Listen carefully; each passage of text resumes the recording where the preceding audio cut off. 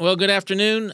Today is Wednesday, May the 5th, Cinco de Mayo. It's hard to believe that we're already into May. So I was talking to somebody just the other day, and they were talking about how long it took for us to get through 2020, and it just seems like 2021 is already flying by. We're getting close to the halfway mark already in this year. But good things are happening. Appreciate you joining me for our time of study here tonight, or whenever you're listening to this. I really appreciated Mark Rogers filling in for me last week as I recovered from my surgery, and I'm glad to be back with you today. He did Psalm 73 last week. You can go back and watch that and listen to what he had to say there. But today we're back in John's first letter, 1 John.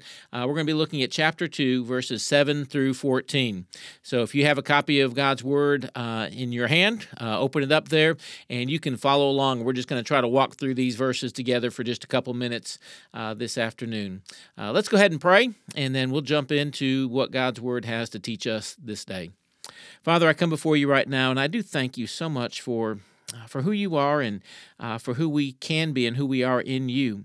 And Lord, as you inspired John to write these words to his church 2,000 years ago, how he encouraged them and challenged them in their walk with you so that they could make an impact in their world. Father, these truths are evident and real in our lives as well. So I pray that we'll learn the principles from this truth, what you would have us to learn, and then not only what you would have us to learn, but how you would have us to apply that to our lives. Let this be more than just head knowledge. Let this be heart knowledge and heart adaptation so that we can live out our lives to bring glory and honor to your name. We thank you, Father, for loving us. We thank you for leading us and guiding us as we study your word here this day. It's in Christ's most holy name that we pray. Amen. All right, so 1 John chapter 2, we're going to be looking at verses 7 through 14 together. And John's, again, just like any letter that we write, he had some different themes and different things that he was addressing. But he's writing these letters to churches, to real people. He didn't write with chapter and verse like we have, but I'm glad we have chapter and verse so we can kind of divide this up a little bit more easily. But don't forget what he has already talked about and what he has already shared, and what he's done up to this point in this letter is he has affirmed the fact that he has a personal relationship with Jesus Christ, that he actually walked with Christ, lived with Christ. He's encouraging the people to believe and trust in his testimony about that relationship that he had with him, and then he wants people to experience that same fellowship that he has. So he's wanting this church to know Christ, to love Christ, and to faithfully follow Christ. And part of that is to be honest with God, actually honest with ourselves and honest with God. The verses we looked at just prior to these, John talks much about truthfulness and lying, and not needing to lie to ourselves. Some of those verses that a lot of people will know and memorize. 1 John chapter 1 verse 9 is one that many people memorize, which is just that if we confess our sins, he is faithful and just to forgive us of our sins.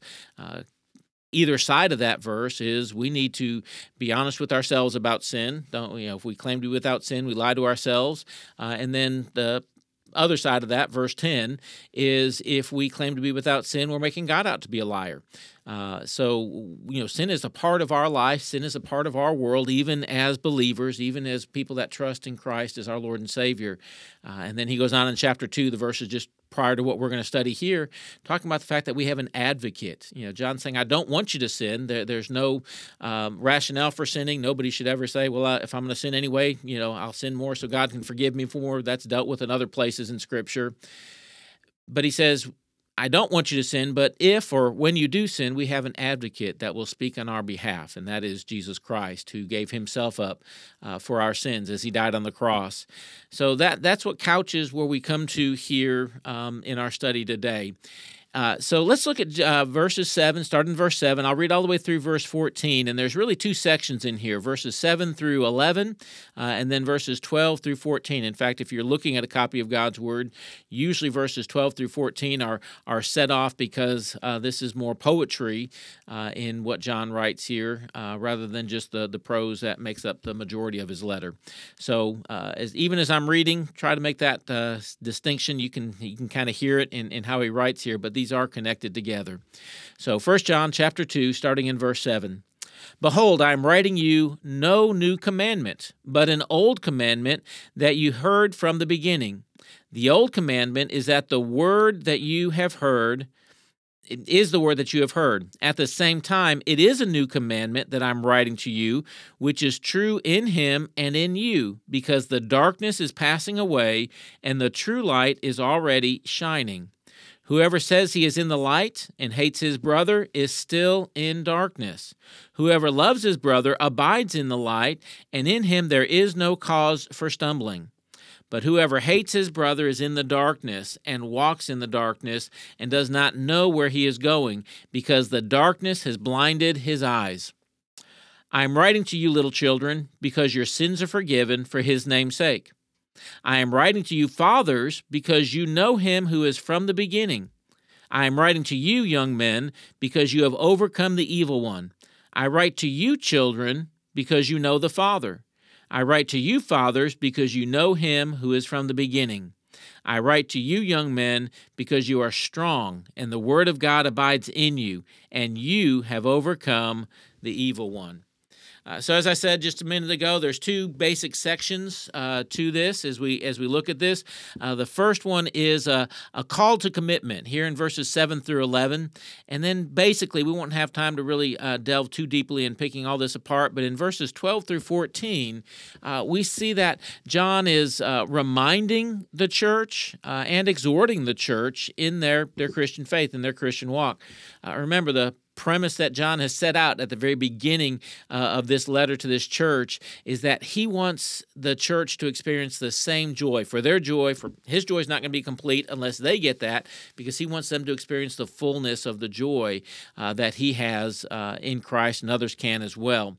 And so here he is calling them to be committed to the faith, be committed to Jesus Christ, and he couches in the idea of this. This isn't a new commandment, it's the old commandment, but it is in a way, it is a new commandment. It is something new as you progress and grow in your Christian faith and your Christian relationship.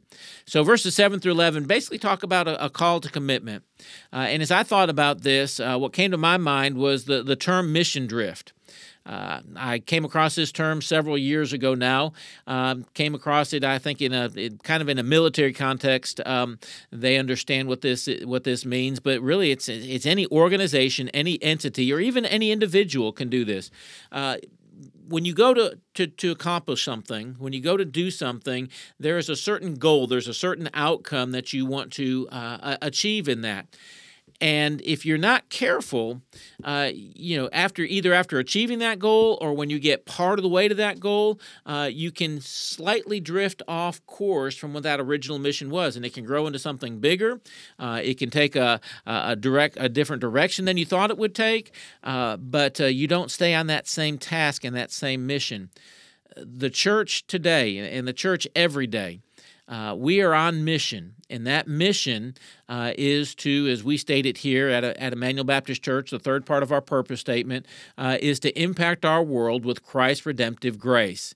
That should be at the heart of everything we do, is sharing the truth of God's knowledge with other people, nurturing relationships so that we can interact with others. It's been kind of couched in the term of IFU over the last year and a half now, which is just intentionally focusing on others. But even there, it's intentionally focusing on others in order to create biblical growth through relationships.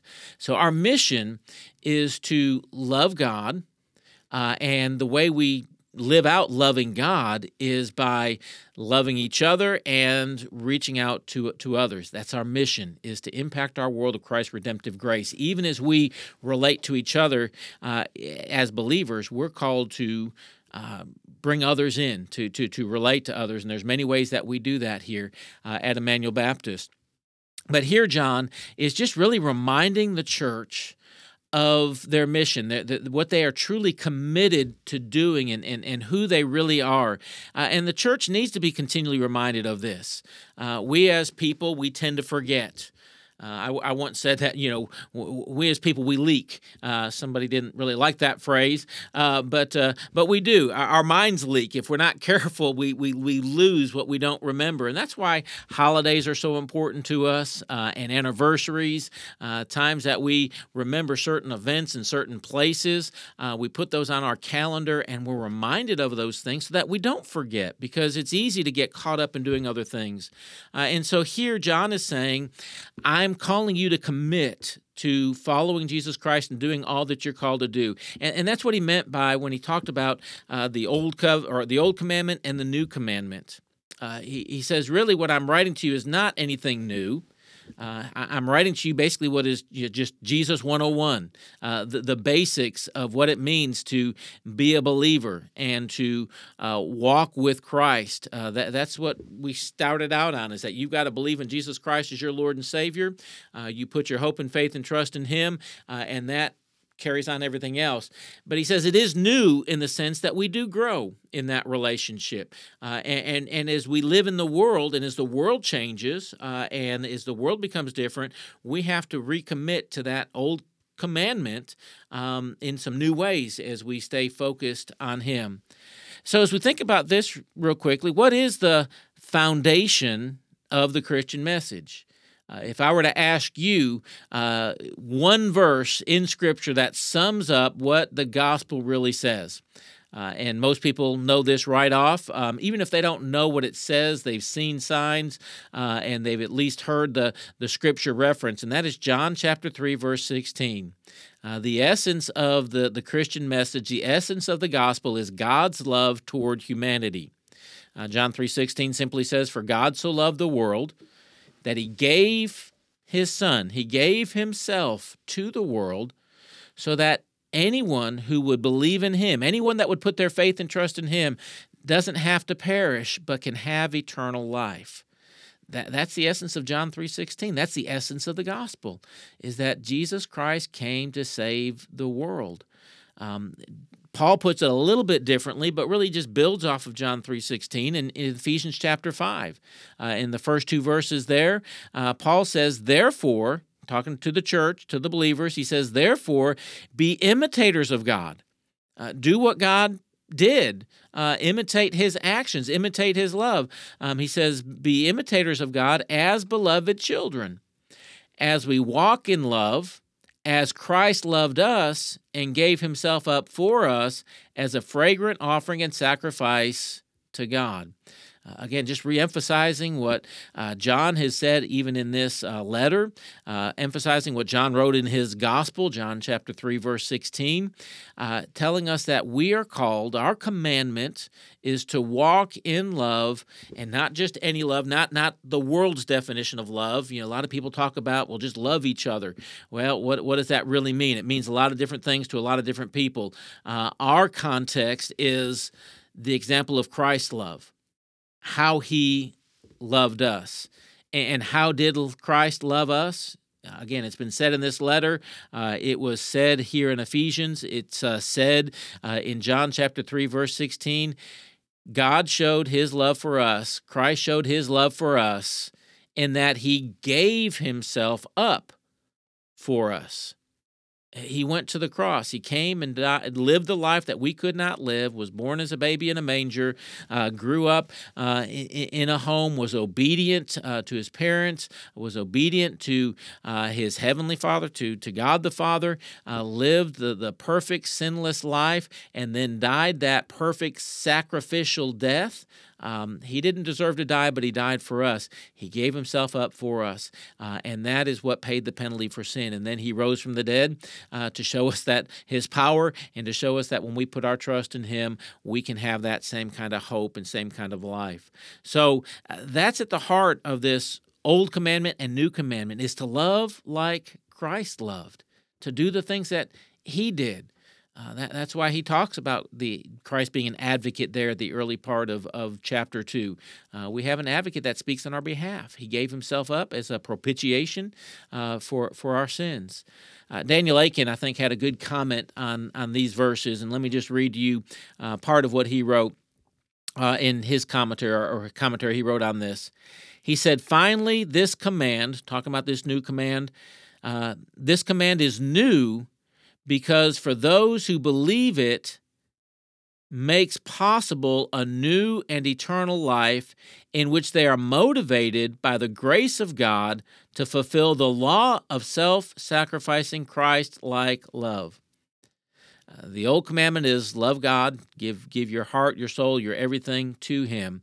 It's a new commandment in the sense that it makes it possible. What Christ did for us makes it possible for us to have a different motivation, not a self-serving motivation. Oftentimes, people do loving acts because of what they receive from it. And again, they can be doing good things. They can be doing kind things. But there can be a self-fulfilling motivation behind that. What we're called to do is we are motivated by the grace of God to be self-sacrificing, just as Christ did for us. That's the newness of this commandment. It's not new in the sense of God has all of a sudden gone to plan B in how we need to live our lives or how we need to relate to Him, but it is new in the sense that through Christ we can be motivated by His grace to make a difference in the world around us. And so as we think about that, again, whenever I study God's Word, whenever I look at passages of Scripture, I always ask myself, why? Why did this author write this? What was the need behind writing this passage, especially letters, because letters were written to people, to real situations. The author of that letter is trying to encourage them in some form or fashion and motivate them, addressing issues that they have. So we need to ask ourselves why, and not just why, but why these words or why in this way. And so here John is writing to the church, and he's saying, I want to remind you and I want to challenge you in this commandment that you're supposed to be following as believers in Christ. He's writing to believers. He's writing to people that are part of the church, and he's writing to encourage them in this. And so obviously there was something that they had gotten off track. They had skewed that relationship. And so just think for a minute. I'll give you a couple real quick things for you to kind of think on. But how has the church, God's church, drifted from this truth? I put in my questionnaire in the past, but even right now, how can we be drifting away from this truth? And I asked that question earlier today, and the first answer I got is that we can focus too much on our preferences. And we can oftentimes focus on our preferences over the godly principles that were given in Scripture. And we can let those override, or we can let our preferences become what we think is God's principles. And so we need to be very careful. Again, at the heart of this letter, at the heart of the gospel, is self-giving, self-sacrificing. And so anytime that we start thinking too much of our faith and what we do in terms of what I get out of it, and again, we do get much out of our walk with Christ and the many blessings we get, but when that becomes the motivating factor of how is this going to impact me, what can I get from what I'm doing here, then we are drifting. That mission drift happens from being, how can I serve God? How can I relate to Him and bring others to know Him? To how can I be comfortable in God, or what can I get from God? And so we need to be very careful about that. And I think that's one of the major things. A second one that I put down is protecting, and I put that in quotation marks, protecting the truth of God. And what I mean by that is, again, we are called to guard the gospel that we've been entrusted with. We need to make sure that it stays true to what Scripture says, not what our ideas are or what the culture says it ought to be or shouldn't be. So we've got to guard that. Paul very clearly tells that to Timothy, and he tells other believers the very same thing. So what I mean by protecting the truth for God is us us, and this goes along with preferences again a little bit, but us thinking that we have that knowledge, that we have somehow what we know is the truth, is the only truth. And again, got to be very careful in what I say here. There is only one truth, and that is God's truth. But we have to be discerning of who we are and where we are. And that's every believer. Always checking to make sure that we haven't drifted from what Scripture actually says, because our culture, our experiences, our preferences, all those things can have a factor into how we view Scripture. And so we ought to be challenged on a regular basis. If everything that we know and do, and we equate God with that, we ought to ask ourselves, God is bigger than us, and God should be challenging us each and every day. We should be growing in our knowledge of who He is. And that doesn't mean we can't know truth and we can't be sure of our salvation, but it does mean that this is a lifelong journey of understanding who He is and where He is. So here John is encouraging the church to stay focused on the gospel here. And he says, I've given you a new commandment. And so what specifically does he say here? And we'll just touch on this for a minute, then we'll move on to the last couple verses here. But here is what he says in verses 9 through 11. The specific concern that he has is of believers claiming one thing, that they are living in the light, but doing another thing, and that is hating their brother, hating fellow believers, hating mankind in general. If we're going to be truly living in the light, then we are going to be loving others. That should be our motivating factor. So when we think about what John is saying here to the church, and the church must have been struggling with this to some degree of what this looked like. And again, we don't have a lot of time here to delve too deeply into this, but it is possible that there are people that have their name on a church book as a member, but their name isn't in the book of life. Because one of the factors, one of the characteristics of true believers should be a love for others. Now, that doesn't mean you agree with everybody else, and it doesn't mean you condone everything that they do. There is a place for believers to stand on the truth and to say that what somebody's doing is wrong, that how they're living is not right, it's out of step with God's Word. But we need to be very careful that we don't let that delve over into a hatred for that person. Again, I know it's somewhat trite. Some people want to contradict this saying here, but we do seek to love the sinner but hate the sin, and that should be true for us as well. We should always hate sin. So that should be a constant struggle. And there is much truth in that. So if you say you're walking in the light, in fact, John says in these verses about the fact that when you're in the light, when you're in the truth of God's Word and God's will, there will be no stumbling. Just like, when the sun comes out and it's a bright, sunshiny day, you know where you're going. But if you get outside on a dark night, especially a cloudy night, if it's the moon's not out and it's very dark, you're going to stumble over some of the same places you could easily walk when you're in the light. So light always makes it easier to walk. And so what John says is there is no stumbling when you're in the light. And so when we know God's truth and God's Word, it's not going to trip us up. It's going to help us become all that we are called to be. And as individual believers are living in that light, then we're not going to be a stumbling block for them. Again, these things are things that we could talk about and delve into. Other places of Scripture deal with this to a great degree. Paul talks much about this in his relationship. He says, I've become all things to all people so that I can save some. And that doesn't mean that Paul changed or compromised the gospel. It just simply means he says that I'm doing everything I can not to be a stumbling block. And if I have to sacrifice even some of my rights, even some of my preferences, Paul says I'm willing to do that so that others can come to know Christ. I don't want to be a stumbling block. I don't want to be a cause of darkness where they can't see the light. We should be shining, reflecting that light. So here, John is encouraging the church, and he is challenging the church to truly be committed to this commandment that we've been given. It's nothing new. In the sense of this is the gospel. This has always been the gospel. This has always been a reflection of God's love. But it is new in the sense of being motivated by God's grace because of that personal relationship that we have with Him. And then verses 12 through 14, we're just going to take a minute or two to look at this short little poem that John includes here. And he talks about children, fathers, and young men. And he does that in that order 2 different times. He talks about children, and then he mentions fathers and young men. So when he's talking, there's some debate over the exact meaning of these. But I think where I land on this is that when he references the children, he's referencing the entire church.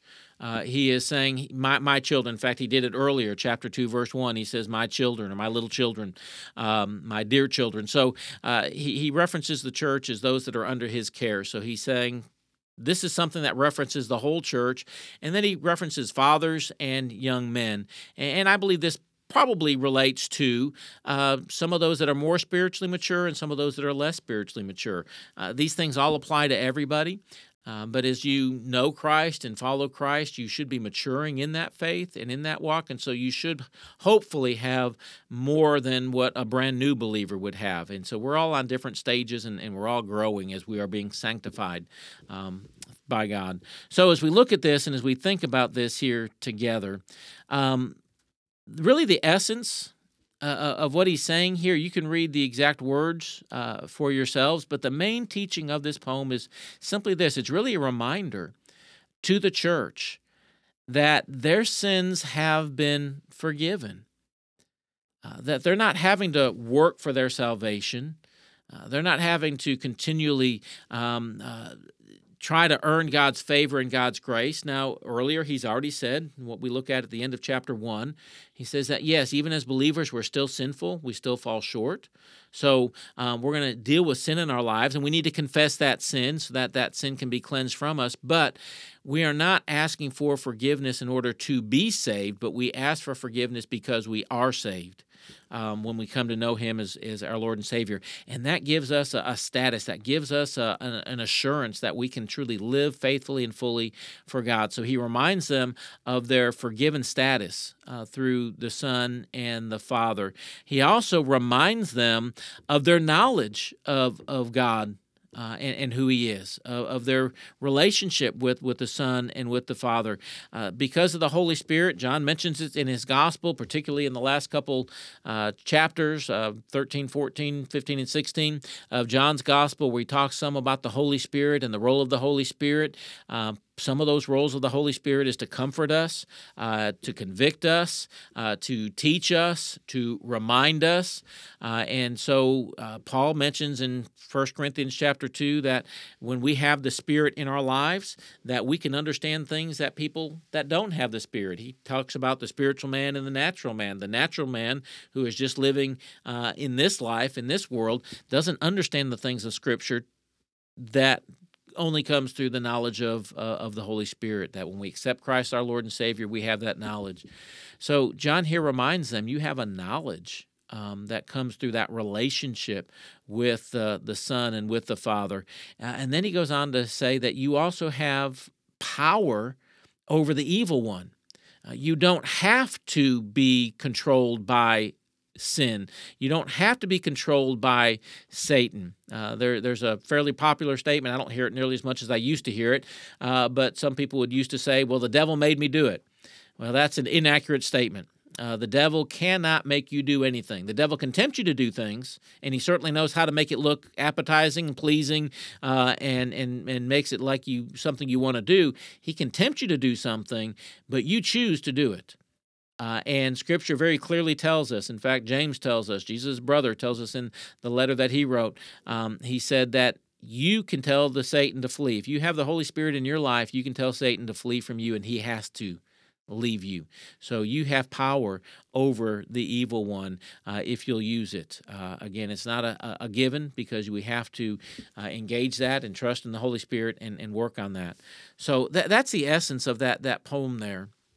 So what we have here in these verses, to sum these verses up here that we've looked at today, is that Christ followers need constant encouragement and reminders of who we are And I think even more importantly of that, whose we are.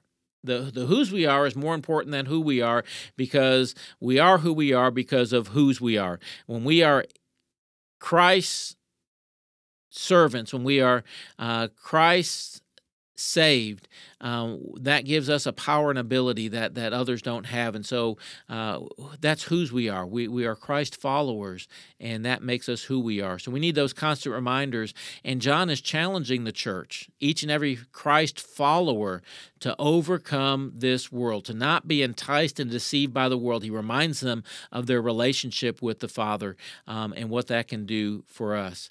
We need these same words of encouragement and reminders today for us in our lives. Appreciate you joining me today. I hope these words have been helpful and encouraging to you. I'll meet you back here again next Wednesday, or whenever you listen to this, and pray that as we study God's Word, we'll grow in our faith and our service to Him. Let's pray.